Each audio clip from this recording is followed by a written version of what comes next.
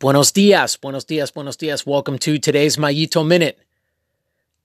I tried to avoid it as long as possible, but unfortunately, I have become one of those people that has a show that he is addicted to.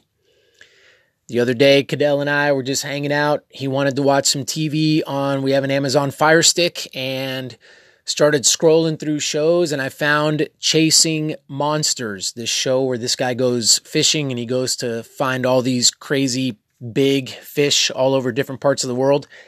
And I'm really into it, and I'm really just enjoying the show, watching it with him. We've got Annalise hooked on it as well, no pun intended. And Kristen, my wife, has even joined us for a few episodes. But I was watching the show the other day, and it was one where he was going to Oklahoma and he wanted to noodle a catfish. So noodling is like where you stick your hand in the water, and the water is muddy in Oklahoma, so you can't really see. And you let the catfish bite you, and then you pull your arm out and you've got a catfish on it. And I guess that's how you catch it, right? The problem with noodling is that there's not only catfish in that water, there's also snakes and beavers and all kinds of other stuff. So he's obviously a little bit scared, a little bit fearful of the fact that when he goes to get this catfish that he might pull out something else, or he might, lose a finger or get bit by a snake or whatever, right?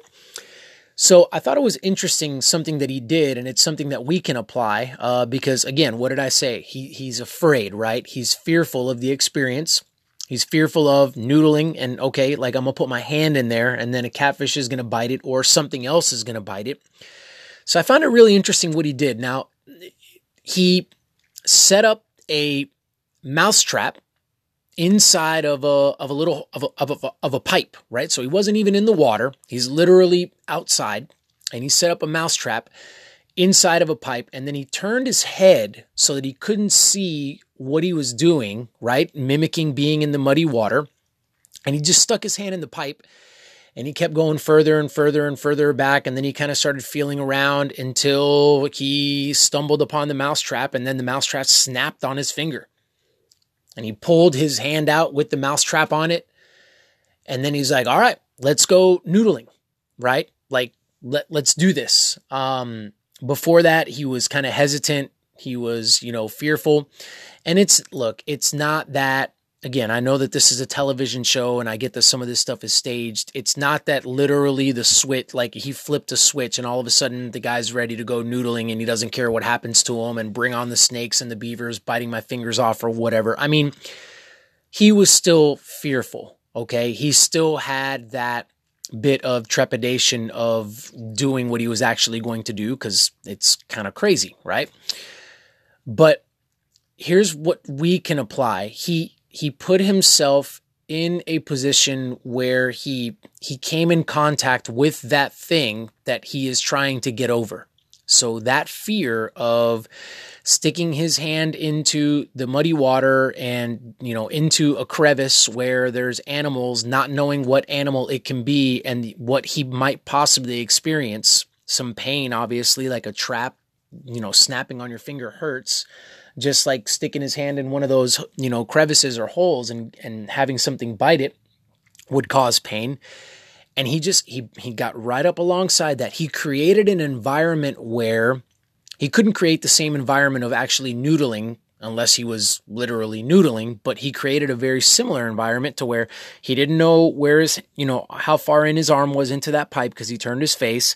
And then there was pain waiting for him on the other side. He knew that, but he knows that with noodling, right? So he created an environment where he ran into this thing, and for the intents and purposes of the TV show, he only did it once, but repetition maybe, right? Not necessarily, doing it 5 times in a row where you start bleeding, right, with the mousetrap, but like maybe, exposing yourself to that fear, periodically until it doesn't necessarily scare you anymore. It doesn't make you jump back. You still have a fear of the unknown, the unknown, not knowing what's going to latch onto your hand or your finger or whatever, right? Not knowing specifically what animal it might be or what thing it might be. But he got rid of some of the unknown of like, this is how it could feel.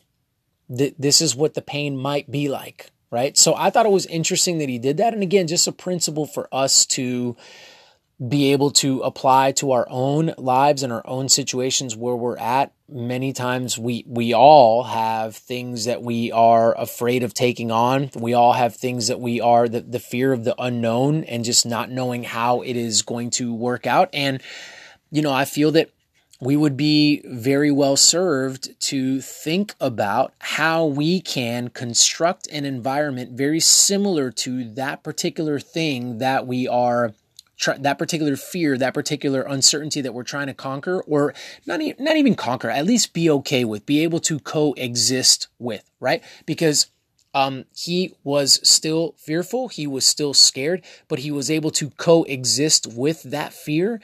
And then, the show goes on, and obviously he goes noodling and he catches the catfish, and the show's a great success and so on and so forth. But he's able to coexist with that fear. Like, he's still able to get in that muddy water and execute his plan, and ultimately his plan was successful. So he's able to do that. He's able to function because, the other side of fear that causes, that manifests itself in many of our lives is it paralyzes, right? So the paralyzing of the fear would be, you don't get in the water, you don't go noodling, or whatever it happens to be in our lives. We choose not to take that thing on, right?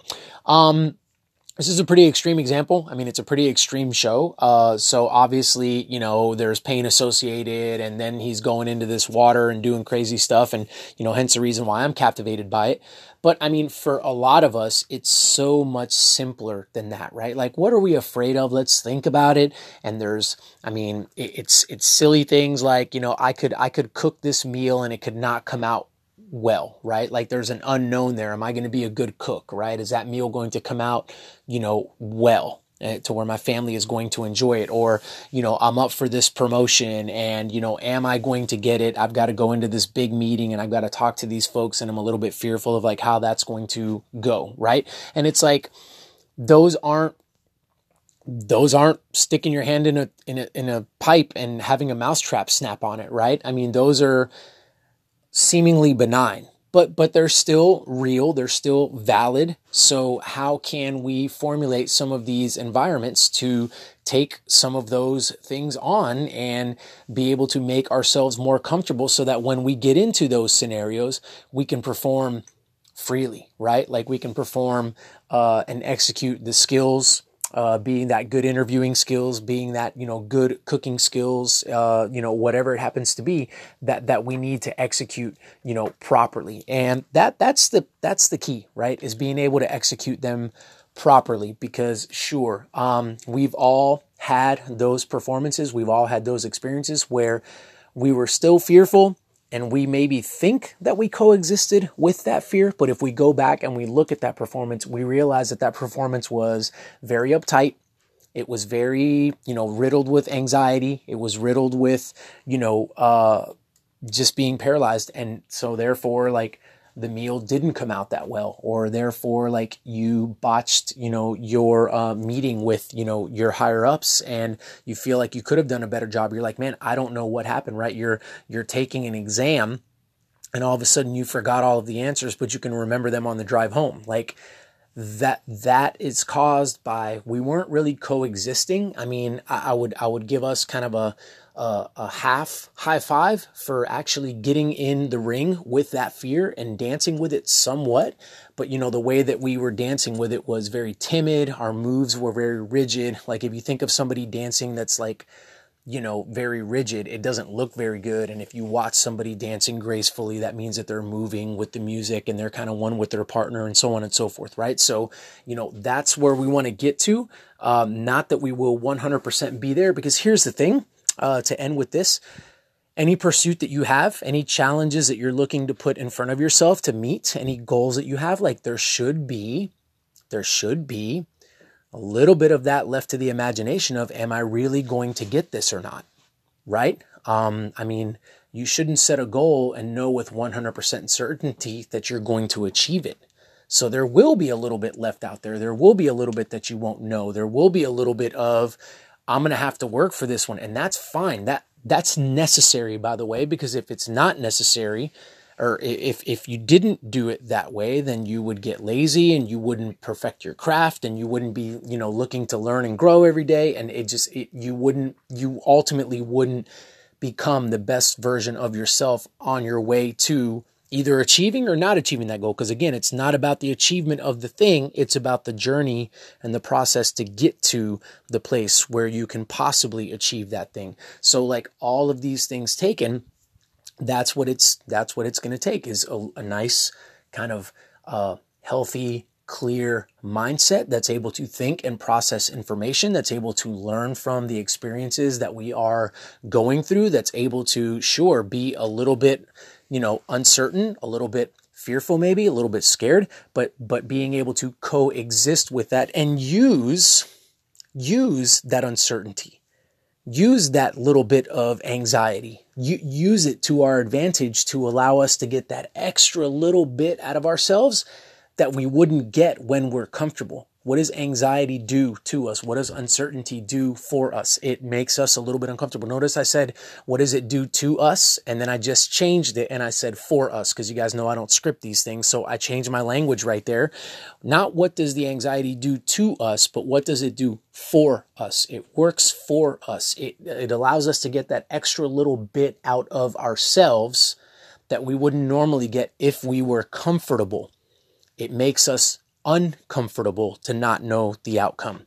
So we can use that to our advantage, which means, is anxiety a good thing or a bad thing? And as I always say on this podcast, and I really will end with this, there's nothing that is either good or bad. Anxiety is static and sits before us. It's what we do with that anxiety and how we react to that anxiety that ultimately makes a difference, that ultimately allows us to be successful or not successful, that ultimately allows us to get that extra out of ourselves and be the best version of ourselves on a more consistent basis. And if we're looking to be the best version of ourselves on a more consistent basis and we are able to achieve that, we will not be able to sabotage ourselves into being low-level performers. We will be high-level performers, and hence we will be labeled as somebody who is successful. I hope that this has benefited you in some way. Just me watching a TV show with my son. But again, I encourage you guys to, have these kinds of moments, right? Where we learn, where we're growing, literally from just laying in bed, watching a TV show, but taking that TV show, taking that entertainment just a little bit deeper than I normally, or than we normally would, which is just consuming content and just letting it roll in, roll out. Let's use it for a little bit more than what it's intended to be. All right, folks, thank you guys so much for tuning in. I appreciate y'all. Hope you guys' week is off to a fantastic start. We'll chat again tomorrow.